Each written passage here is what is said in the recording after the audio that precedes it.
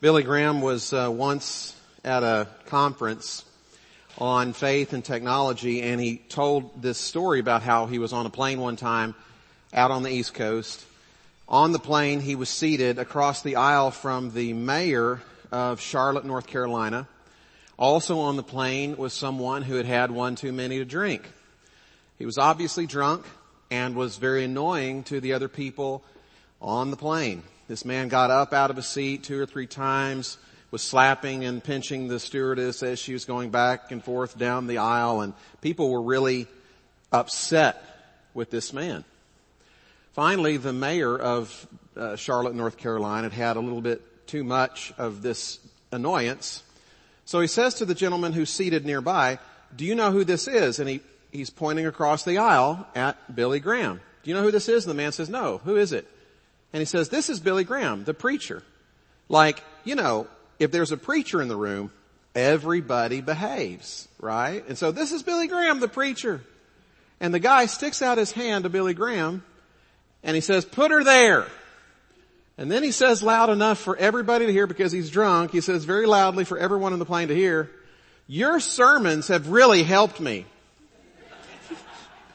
At the conference, Billy Graham adds, "And I'm sure that's true for thousands of people." And I thought that is so good and so appropriate for the series that we're in, because we've been talking about putting our faith into practice. Because what James is saying when he says over in chapter 2, we looked at this about 3 weeks ago, when he says in chapter 2, can faith save him? Can faith alone save a person? The answer that he gives there is absolutely not. Faith without works, faith by itself isn't going to save your marriage. It's not going to preserve your future. It's not going to preserve your children. It's not going to preserve anything of value about your life. It's not going to preserve your community. If you have faith, but you don't actually work it out, if you know something or if you believe something, but you don't live as if it's true, you may as well not even believe it. That's the point that James makes largely in his book.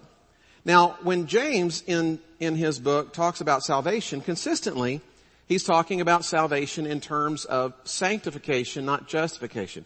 He's not talking about salvation in terms of when you become a believer, you simply receive the grace of God into your life, and when you receive that grace, your name is written in the Lamb's Book of Life, and you'll go to heaven one day when you die, and eternity comes down into here in you and remains forever, and you're a child of God, and that's never going to change. He's not talking about salvation in terms of justification. He's talking about salvation in terms of sanctification, being set apart, made holy, to fit the position that by God's grace He has given you. That's what's going on in James. Now, let me explain the difference, because this is important and helpful, I think. The difference between justification and sanctification, because they're two sides of the same coin of salvation, but they are distinct, but they are also absolutely interrelated. I was told this story when I was a kid, and it really stuck with me. I think it will stick with you. I hope it does. There's a king that's riding on the back of a horse going through the forest, and this king sees this child, this little boy, down in the dirt eating mud pies. The king asks the boy, "Where are your parents?" And the boy says, "I don't have any parents, they've died." So the king, filled with compassion and perfectly rich, asks the boy, "Would you like to live with me in my palace? I would like to adopt you as my own son." And so the boy gets excited by this, but he thinks to himself, "Wait a second, are there strings attached here?" And so he asks the king, "In order to become your son, do I have to eat vegetables because I've grown to like mud pies? And in order to become your son, do I have to take baths and wear fine clothes because I've become accustomed to living in squalor?" And the king says, "You don't have to do anything in order to become my son. All you have to do is say yes. Just simply receive my grace. Just say, yes, you want to be my son, and you will be my son. We'll sign the adoption papers, and that's it. You just agree. You say, yes, you just receive me as your dad." And the kid says, "Great." So he gets on the back of the horse, they go to the castle, they sign the adoption papers, and now the boy is the son of the king. The king is now his father. So when the lawyers leave after this ceremony is done, and he's now the son, when the lawyers leave, the dad, the king, says to his son, "I want you to go upstairs and take a bath. Because in 30 minutes your servants are coming to dress you in these fine clothes, and then after that we're going to have broccoli casserole together for lunch." And the kid says, "What? I thought you said I didn't have to do any of those things in order to become your son. And the king says, that's right. All you had to do was say yes to me. All you had to do was receive my gracious offer. All you had to do was receive my grace. That's it. You didn't have to do anything to become my son. But now that you are my son, you will act like it. I insist. And rightly so, the king insists. Now, justification, that side of the coin of salvation, is when the person says yes, when the kid signs the adoption papers, when it is official, I'm receiving your grace. You're my father, I'm your son. That's salvation by grace alone, not by any works, so that no one can boast. That's justification, just as if I'd never sinned. But when you come into that position, if your father is worth anything, he will grow you into the position that he has graciously given you. That's sanctification. Sanctification is taking a bath and wearing clothes that are fit for the child of a king and eating vegetables and not mud pies. These two things absolutely go together. They're not one and the same, but they are connected by the same salvation. Does that make sense? And when James is saying, can faith alone save you? Obviously not. He's talking about this. What he's saying is, you could be a believer, but that doesn't magically mean everything's going to turn out well in your life simply because you have faith. No. If as a Christian you don't brush your teeth, your breath will stink like everyone else's. Your teeth will fall out of your mouth like they will fall out of anyone else's mouth.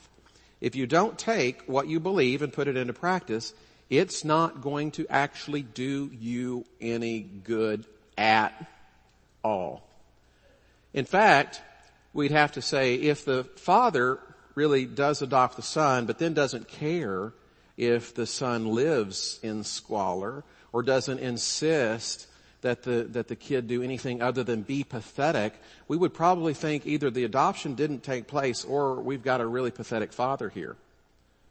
See, if the father adopts the son and the father loves the son, then the father is going to absolutely want for that son to be well fed and clean and clothed in appropriate clothes of righteousness. And if the father does not press the son on that, then what we have is a father king who is not worthy of submission and he's not worthy of honor. And what the Bible teaches in so many different ways and so many different words is that you have a father and I have a father. You have a king and I have a king as his subjects and as his children. We have a father who's absolutely insistent that we not have a faith that has nothing to do with anything. In fact, it's embarrassing to children of the king if they don't live like children of the king, and it's embarrassing to the king if they don't live like children of the king. It's embarrassing to have a faith that means so little that we would absolutely do nothing with it and it has nothing to do with anything. It's embarrassing. Some of you may have seen this kind of an embarrassing moment in the history of the church that was rather recent. There was something floating around the internet about this debate between two churches. One was a Catholic church on one side and the other was a Presbyterian church on the other side of the road. And it was a very public debate because the signs were very public. It was a debate over dogs going to heaven. It started like this, innocently enough. Our Lady of Martyrs Catholic Church said all dogs, do we have that? All dogs go to heaven. Can we put that up on these screens too? Is that possible? All dogs go to heaven. Then the Presbyterian church responded with this. Can we do this? Only humans go to heaven. Read the Bible. Then the Catholic Church responded, God loves all his creatures, dogs included. And then the Presbyterian Church responded, dogs don't have souls. This is not open for debate. Then the Catholic Church responded, Catholic dogs have souls. Presbyterian dogs have to talk to their pastors.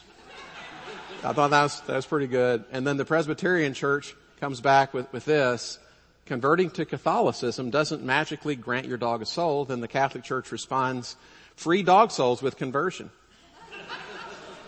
Yeah, right? The Catholic Church is winning the debate, I think. Anyways, the Beulah Presbyterian Church comes back with this sign, dogs are animals.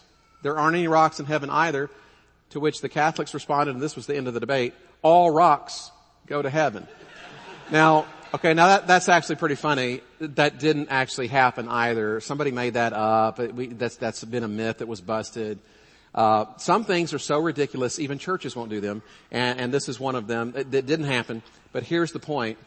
Some things can pass themselves off as faith or a theological debate. It has nothing to do with faith at all. And what God teaches in His Word is, I will make sure that as the good father, as the good king, who has given his subjects a good position, has given his children an excellent position within the family, I'll make sure as a father that I'm going to move them to a state of maturity and completion where they're not lacking anything. I am not going to stand for a faith that has nothing to do with anything. I will not tolerate that. In fact, what James teaches is God is so serious about developing a faith in you and in me. He's so serious about us having a faith that seriously makes a difference that He is willing to allow pain to be a part of our lives, sometimes an extraordinary amount of pain in our lives, in order to make that happen. See, God is not a weakling pushover, and He will not allow for His subjects, and He will not allow for His children to be weakling pushovers either. That's how seriously God takes our faith. And that is why I believe James begins the book the way that he does. With that, let's go ahead and stand out of respect for God, who's speaking to us through His Word. This is James chapter 1, verses 2 through 8. James writes, "Consider it pure joy, my brothers, whenever you face trials of many kinds, because you know that the testing of your faith develops perseverance. Perseverance must finish its work so that you may be mature and complete, not lacking anything. If any of you lacks wisdom, he should ask God, who gives generously to all without finding fault, and it will be given to him. But when he asks, he must believe and not doubt, because he who doubts is like a wave of the sea, blown and tossed by the wind. That man should not believe he will receive anything from the Lord. He is a double-minded man, unstable in all he does." May God bless the reading of His Word. You may be seated. When James says, "Consider it pure joy, my brothers, when you face trials of many kinds," some people would want to dismiss that immediately if they didn't know who was writing this as ridiculous garbage, because trials and joy don't really seem to go together. But we do know who's writing this, and this is James, who is the half-brother of Jesus, who's very familiar with trials and difficulties in his life. And he's also writing this to people who are personally familiar with trials. He's writing this to, apparently, a group of Jewish people who have become Christians. And here's their story in a broad way of looking at it. These are Jews who believe that God was Yahweh, the Almighty, the I Am. But then they came as Christians to understand that this Almighty God, this unapproachably holy God, could be seen as their Father. Not just any Father, but their Abba Father. They could have an intimate relationship with this Father in the family with God. And that Jesus was the long-awaited Messiah, the promised one, that the Messiah has actually come. And this Messiah has done more than just rule from a distance as a politician. He's brought them into the family so that Jesus, the big brother, the firstborn among many, would be not just their Lord, but their Savior and their friend. And this was news beyond compare if you were a Jew. And then the Jews come to understand, who've become Christians, that they're not welcome in the synagogues anymore. And they begin to get persecuted by their Jewish brothers and sisters. And then the families are divided and they get scattered, and things become disastrously difficult because of their faith in Jesus. And so they start asking questions like we ask questions whenever the roof caves in and the floor falls out from beneath our feet. They start wondering, okay, God, where are you? Because I thought you were a good God, and you don't feel like a good God. I mean, I keep praying, and I'm not hearing anything, or not hearing what I think that I ought to be hearing. And are you even there? Because it seems like you're ignoring me. And all of a sudden, you've got these people who are excited about Jesus who are wondering, is something wrong with me? Or is something wrong with God because I'm suffering? And James explains to them, no, there's nothing wrong with you. There's nothing wrong with God. Here's what you need to do. Consider it pure joy when you face trials of many kinds. Now, he could be talking about trials only because of persecution, but I think this extends beyond that. When you face trials of any kind, many kinds, all kinds of trials. When there's difficulty that comes in your life, thank God for it. Consider it pure joy.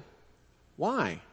Then he gives an explanation, and in the explanation he defines for us what a trial is. Consider it pure joy, my brothers, whenever you face trials of many kinds, because you know the testing of your faith develops perseverance. There it is. That's what a trial is. A trial is the testing of your faith. And you know, and I know, that whenever the roof caves in, the floor falls out from beneath your feet, whenever you get that letter from the IRS or that particular phone call, whenever things don't go very well, all of a sudden, there is a faith crisis. Your faith gets stretched.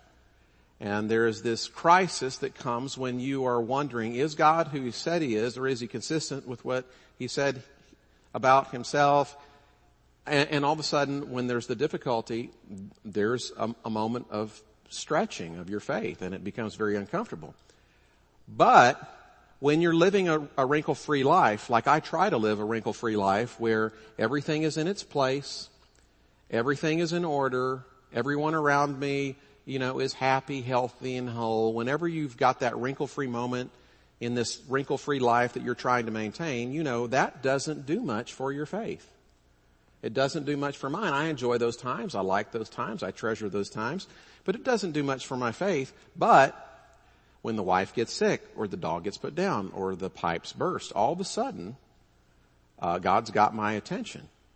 But when things are going well, I wake up late because it's Saturday and I've got a tea time at 9:30 and the sun is shining and the bluebirds are singing and the weather is perfect and I've got my cup of coffee and it's made just right.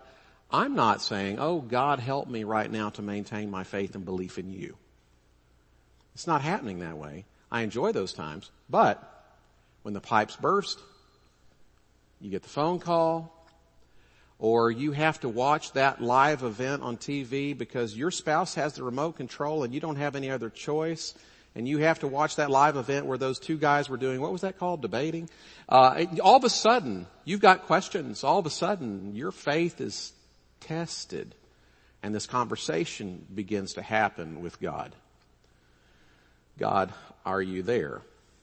Do you care? I need to know that this didn't catch you off guard, and that you actually have a plan in the middle of this. And all of a sudden, your faith gets tested to the point of exhaustion, because God is like that high school coach that you had that maybe you only loved after the winning season was over, but before the season started, you weren't necessarily so excited about it. And in the middle of all this, what James is communicating is, just because things have gotten difficult doesn't mean God is absent. In fact, adversity is no signal at all that God is not involved in your life. In fact, the adversity in your life, the difficulties that you're facing, they're actually very strong signals that God is present and actively moving your relationship with God forward. Because in those difficulties, what God is doing is he is kicking out from beneath you all the things that you're standing on that you shouldn't have been standing on in the first place as your foundation. He's kicking out from beneath you anything other than God and his character and his person alone as the appropriate place in your life upon which to stand. God is actually active in your life, destroying things that need to be destroyed. To which we should all go, pure joy, right? Now, that's not how most of us necessarily respond, but James says the good news in all of this is God is up to something. He's active. He wants to accomplish something. He wants to press the relationship forward. And he's doing it. And some of us say, well, I wish that God wouldn't respond that way or have to do that. Well, if you're one of these people that says, when difficulties come, I just wish God didn't have to do that, I want to let you know three things. First of all, I'm in your corner. I wish God didn't have to do that either. But as it turns out, at least with me, he has had to. Some of the greatest moments of growth in my life have come because God could not have grown me in a season of wrinkle-freeness, but he had to completely, utterly mess up my life for a season in order to remake it in the way that he wanted to. That may resonate with some of you. So I'm sorry if you don't like it. I don't like it either, but God has had to do that with me. Second thing I want you to know is God basically is concerned about your happiness, but your immediate happiness is not as important to God as your holiness. We have valued things inappropriately And if God needs to introduce pain in order to make you a more holy person, he certainly should do that, because he values that more highly than your particular personal satisfaction at any given moment. The third thing that I would say to you, if you have a difficult time being joyful in the midst of your pain and suffering, is, well, God obviously thinks it's worth it. And here's one of the reasons that he thinks it's worth it. Let me put it to you like this. In a relationship, whether you're married, as a boyfriend, girlfriend, doesn't matter. If you're in a relationship that's important to you, brother, sister, friend, you want that person who's important to you to love you for who you are and not necessarily for what you're doing for them in any given moment. And you know that love shines the brightest in some of the darkest moments, and that love is forged strongest in difficult circumstances. And what you want from your husband or your wife or that special someone, what you want more than anything else is for them to say, I love you, even when you haven't given them a particular reason to do that lately. Or you want them to say, I trust you, even when maybe the evidence doesn't support that. You just want them to love you because they love you, because they love you, and just to trust you because you're you. Well, if that's what you want, guess what? God wants that too. He does not want to be our cosmic butler. The way the Bible says that he loves you is he loves you because he loves you because he loves you. That's unconditional love. I chose you is how God puts it. Especially in the Old Testament, you see this a lot. But he chooses us not because we're choice. He just chooses us because he chooses us because he chooses us. He loves us because he loves us because he loves us. And he wants that from us as well. And what happens when your faith is tested, when the difficulties come and that faith is getting stretched, it's giving you an opportunity and me an opportunity to have our faith and faithfulness hung entirely on who God is and what he's done for us in Christ, and not on what he's done for us lately or what he's doing for us or how we can figure out why he's doing what he's doing in this particular moment. In those difficult times, what God is actually doing is he's pressing the relationship with us forward. He has not gone missing. He is terribly present. And just because you can't see it in that moment, and just because I can't see it in that moment, doesn't mean that God is missing. No, he's producing faith and faithfulness.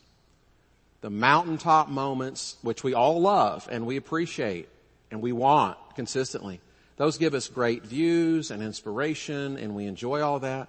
But in the Bible and in your life, like in my life, the fruit of faith and faithfulness always gets produced down in the valleys. And so the question that you have to ask yourself, and I have to ask myself from time to time, is, am I willing to allow God to transform me into an authentic Christian? Not just a Sunday morning only, when I die I'm going to go to heaven kind of Christian, but the kind of person who has been remade into the image of Christ, who can accurately reflect the character and the person and the nature of God. Do I want God to do a work in my life so that I can bring him more joy and more happiness and more glory and more praise? Do I want that? And the good news is, if you want that, God wants that too. The good news is, James says, if that's what you want, God is absolutely on board, but here's what you have to do. When the bottom falls out, when the roof caves in, when you get that letter or that phone call, you need to ask for wisdom. He puts it like this. Put the next verse up there. If any of you lacks wisdom, he should ask God, who gives generously to all without finding fault, and it will be given to him. You go through difficulties, ask for wisdom.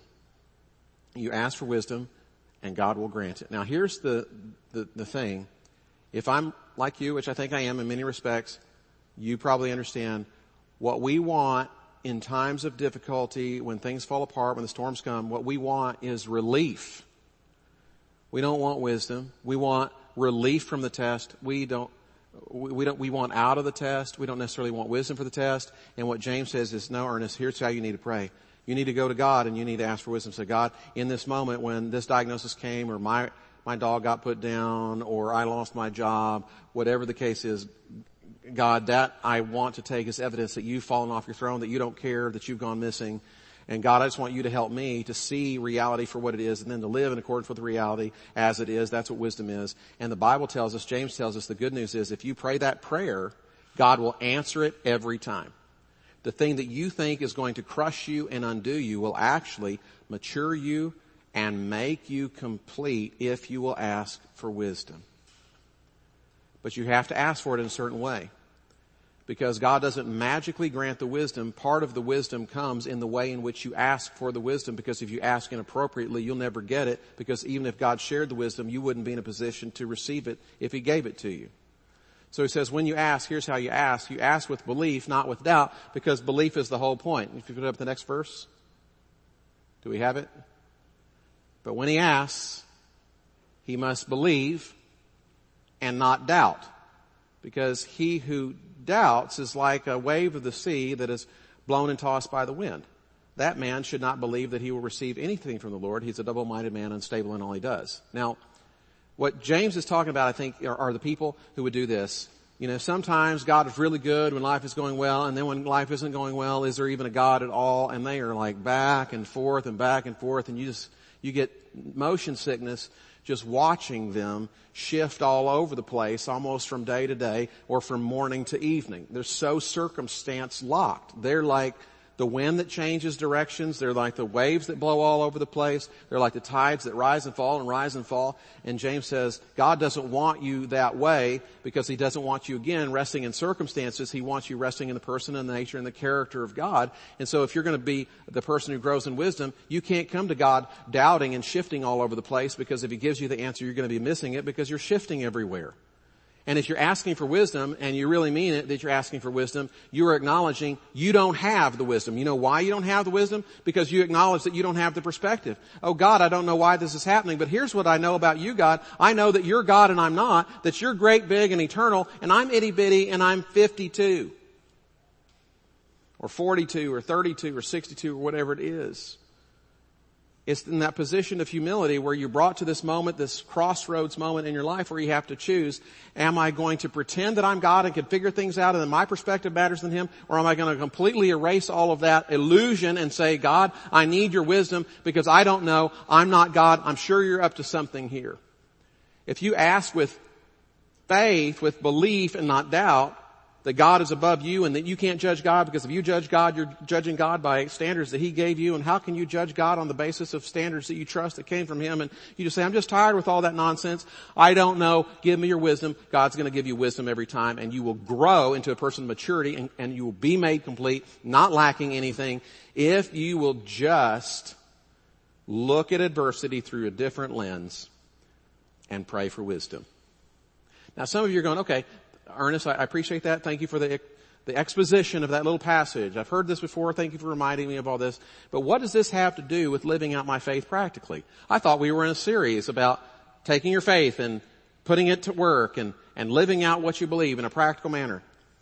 Why are we spending any time philosophizing, theologizing about suffering and pain? Okay, thank you for that question. I appreciate you asking that question, Roy, very much. I'm going to answer your question with a question of my own. Why do you think James begins this very practical book with all of this talk about pain and suffering, and consider it pure joy, my brothers, when you face trials of many kinds, all kinds of trials? Why does he start this practical book out that way? Why does he start that? And then the next thing he says, you can overcome temptation, and you need to, and you need to look in the mirror, but don't just forget what you look like. Don't just be a hearer of the word, a doer, and don't just do for yourself. He goes on, do for other people, and do for other people regardless of their social status, and take your faith seriously, even to the point of guarding your mouth. And then he spends a whole chapter about submitting to God and practical repentance, and this is obviously a book about living out your faith. Why does he start the whole thing out talking about consider it pure joy when you face trials of many kinds? I want to suggest at least one reason why he starts this book out this way. And I'm going to read it just like it's up there on the screen. God is so serious about you living out your faith with stability and consistency that he is willing to allow pain into your life in order to make it happen. This is a big deal. If as a parent you are so concerned about growing up your child, or if as a king you're so serious about growing up your subjects, to the point where their faith matters more than anything else, I'm going to introduce pain. That's a really big deal. That's a big deal as a parent to intentionally put your children in harm's way because you know it's worth it. Concussions are serious matters. Gina has a concussion now. I appreciate y'all praying for her. The recovery's coming. It's slow, but keep praying. We appreciate that. This is not her first concussion. She's had a couple of others. She was rear-ended a couple of times. One time she was rear-ended by somebody that was going about 60 miles an hour. It was bad. Okay, it was really bad. So we know all about concussions. But in spite of the fact that we know all about concussions and surgeries, because Gina's had, knee surgery and shoulder surgery. Gina's had a lot of things. And we know all about this. We still had Nathan and encouraged Nathan to play full contact football since the time he was a little kid. And he was a late bloomer. We knew he was going to get hurt. We knew he was going to get injured.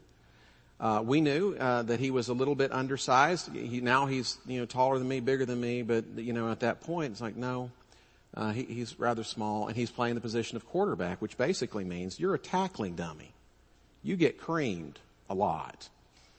What we didn't know is that around Georgetown, people will intentionally hold their boys back a year so that they're bigger than everybody else. So Nathan was a year behind, and then the others are a year ahead, so he's like 2 years behind. And so here you see pictures. He's here, and then his friends are up here or whatever, and he's playing football, and we know he's going to get injured. And yeah, he had shoulder problems. He got tackled a lot. He had concussions. Did we enjoy seeing Nathan in the 7th grade lying on the ground unconscious because some kid twice as big blindsided him? Did we enjoy all of that? No. In fact, I can remember having people kind of question us, are you sure you want to have your kid playing football? And I knew you're going to get concussions and injured doing all kinds of things. There are more concussions in women's soccer per player than in football. So I would just tell people, he's not playing football, he's playing girls soccer. Don't worry about it. No, actually I didn't really do that. And then I was getting judged for a whole other kind of problem. But anyways, we had him playing football. And he got hurt. And we knew he would, and he did. And Nathan was very glad that he played. Because pain's a good teacher. And it's not just the pain of getting hit. It's the pain of disappointment, the pain of sometimes poor calls, sometimes the pain of poor reffing, sometimes the pain of hitting the receiver right in the hands in the end zone and them dropping it, and sometimes the pain of your linemen or running backs missing their assignments or not taking their blocking assignments seriously, or the pain of pain of loss, the pain of putting the team's needs ahead of your own. There's a lot of pain. And he grew from it, and he was happy about it. Now some of you would say, well, I don't know. I still don't know if I want to do that, or I wouldn't want to see my grandkids do that, or I was really glad when Nathan stopped playing football, to be honest with you. But you say, but doesn't that seem a little inconsistent? We have a Father King who wants his children well fed and clean and clothed, and yet the Bible also teaches that he is willing to allow his children and subjects to experience incredible pain and disappointment and loss. Is that consistent? I would say yes, but if you struggle with it and you say, well, there's a tension there, you're right. John R.W. Stott put it like this one time. He said, balanced Christianity is a rare phenomenon. It seems to be a characteristic of our fallen minds that we find it easier to grasp half-truth than to grasp the whole truth, and in consequence we become lopsided Christians. Nothing, though, heals lopsidedness quite as strongly as pain and the faith crisis that generally follows the pain and the hurt and the disappointment. Because when there's the faith crisis that follows the disappointment, here's what happens. You get laser focused. You go all in or you back off, but there's no fence sitting. Or put a little bit differently, in that moment when you wonder, oh God, what are you doing? Or why are you not intervening? Or what is happening? Or what is your plan? In that moment, you have a choice between one mind and another mind. The mind that says, I know how things need to go, and I know how my life is supposed to turn out, and I know how everything is supposed to play out, and God, you're not on my plan. And then there's the other mind that says, I'm just itty bitty and I'm 52. And God, I can't judge you. Your ways are better than my ways. In fact, I'm so convinced of that I'm still going to hang on to faith, and I'm still going to trust you even though I cannot see why you're doing what you're doing, or even though it doesn't seem like you've done anything for me lately. I just know who you are, and I love you, and I trust you. In those moments of difficulty, you have to choose this or you choose this, because you can't have it both ways at the same time in those moments of darkness. It does not work that way. And what God needs to happen in you and what God needs to happen in me, and He's still working on me, is He wants me all one mind, the other gone. You might remember a couple of weeks ago, or I think it was just last Sunday, we talked about James chapter 4 verse 8, where it says, be pure-hearted, you double-minded. You double-minded people. He's saying, you're all double-minded. I'm double-minded, you're double-minded. It's like you're a schizophrenic spiritual personality, and that makes you twice as hard to deal with. But here's what needs to happen. You need to go with the one mind that is right. And in those moments of testing, you have to choose a side. You have to dig in and go to one side or the other. And that's why it's so important when you pray for wisdom in the midst of your difficulty, that you can't be double-minded. You have to pray with belief, because the whole problem is your double-mindedness. And in that moment, if God in the pain presses you all the more into the one mind and the purity of heart, then God is doing what needs to happen, because He's bringing you to a place of maturity and completion where you're not lacking anything, because what you have been lacking is the disregard for the other mind. Or let me put it to you like this. Let's look at Jesus. Jesus is rather single-minded. He loves the Lord his God with all his heart, mind, soul, and strength, and loves his neighbor as himself. That's why Jesus does what He does. He is absolutely laser-focused on he has one mind. He never varies from that path. Even when He's in the Garden of Gethsemane, not my will but thine be done, and He's sweating the great drops of blood. What does he have in mind? He's loving the Lord his God with all his heart, soul, mind, and strength, but He's also loving you as Himself, because you're the prize that He's after in His single-minded purity of focus. Hebrews chapter 12 verse 2. For the joy set before Him, He endured the cross, scorning its shame. You were the prize.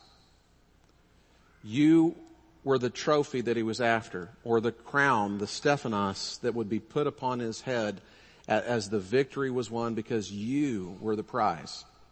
Now I bring that up because you go back to James and check this out. In James chapter 1 verse 12, a little bit later, we don't have this up on the screen, James puts it like this. He says, blessed is the one who endures trials. Why? Because when he has stood the test, he will receive the crown of life. The Stephanos, not the diadem, the crown of ruling, but the crown of victory, the trophy. He will have received that trophy of life that God has promised to those who love Him. Here's the idea. When through the trials you get to the point where you love God because you love God because you love God, not because of what He's done for you lately, not because of what He's doing for you, but because of simply who He is and because of what He's done for you already in Christ Jesus. When you love Him the way He loves you, when you love Him because you love Him because you love Him the way that He first loved you, He loved you because He loved you because He loved you, then you get the victory. Then you get the crown of life, because the crown of life, the very thing that completes you and makes you mature, not lacking anything, is God. When you begin to see God as the crown of life, when you begin to love Him as He loves you, then you've arrived, because there is no conflict between God's desire to be glorified and our desire to be satisfied. Because when you get to the point where your greatest satisfaction is to glorify God, and His mind and your mind are made one, you have arrived and you are complete, and the victory is yours, because what you've been needing all along, that God has wanted to bring you to a point of, what you've been needing and now that you have, is a love for God because you love Him, because you love Him, because you love Him, because He's simply God and you're not. God is actively involved in your adversity, pressing the relationship forward in a way that He never could were there not adversity. And he does this because he is so serious about developing a faith that seriously makes a difference in this world, because what he wants for you is what he wants for other people. That's why we pray, thy kingdom come, thy will be done on earth as it is in heaven. This is why God presses us forward and presses us forward and presses us forward, because we need to have the kind of faith that actually makes a difference in this world. Because what the rest of the world needs is what God desires, and what the rest of the world needs is what you need, and that is for us to get to a point where He and He alone is the foundation of our lives and our greatest desire. God is so serious about our faith being seriously driven in, that we would seriously live it out, that He is perfectly willing to allow pain into our lives. And I guess for one person, I would say, I'm glad that God is willing to go that far. Because when it comes right down to it, what I need more than a tea time at 9:30 or a good night's sleep or a great cup of coffee is the love of God experienced in my life. So consider it pure joy, my brothers, when you face trials of many kinds, because you know that the testing of your faith develops perseverance, and perseverance must finish its work, so that you will be made mature and complete, not lacking anything. Let's bow for a word of prayer. God, you are good, and your goodness is above and beyond our judgment. It's not that suffering isn't hard. I mean, it's suffering. It hurts. There's disappointment, and we know that we do live in a world that you created, but the state of things is not as you originally created it. We live in a fallen world, and there is sickness, and there is disappointment, and there is sin, there's devastation, there's death, and you are looking forward to that day when all things will be restored. So you are not the author of destruction, but you do have a plan in everything. And I just pray that when the disappointments come and the hurt comes and the pain comes, that we will embrace what it is that you're trying to do through the disappointment. And that is to draw us closer to you, that you would be revealed, because you are the prize. I don't know what else to ask, God. I just want to say thank you for the way you operate. Help us to cooperate with what you do, that the world would know in a practical way the difference that Jesus makes. And we pray this in Christ's holy name.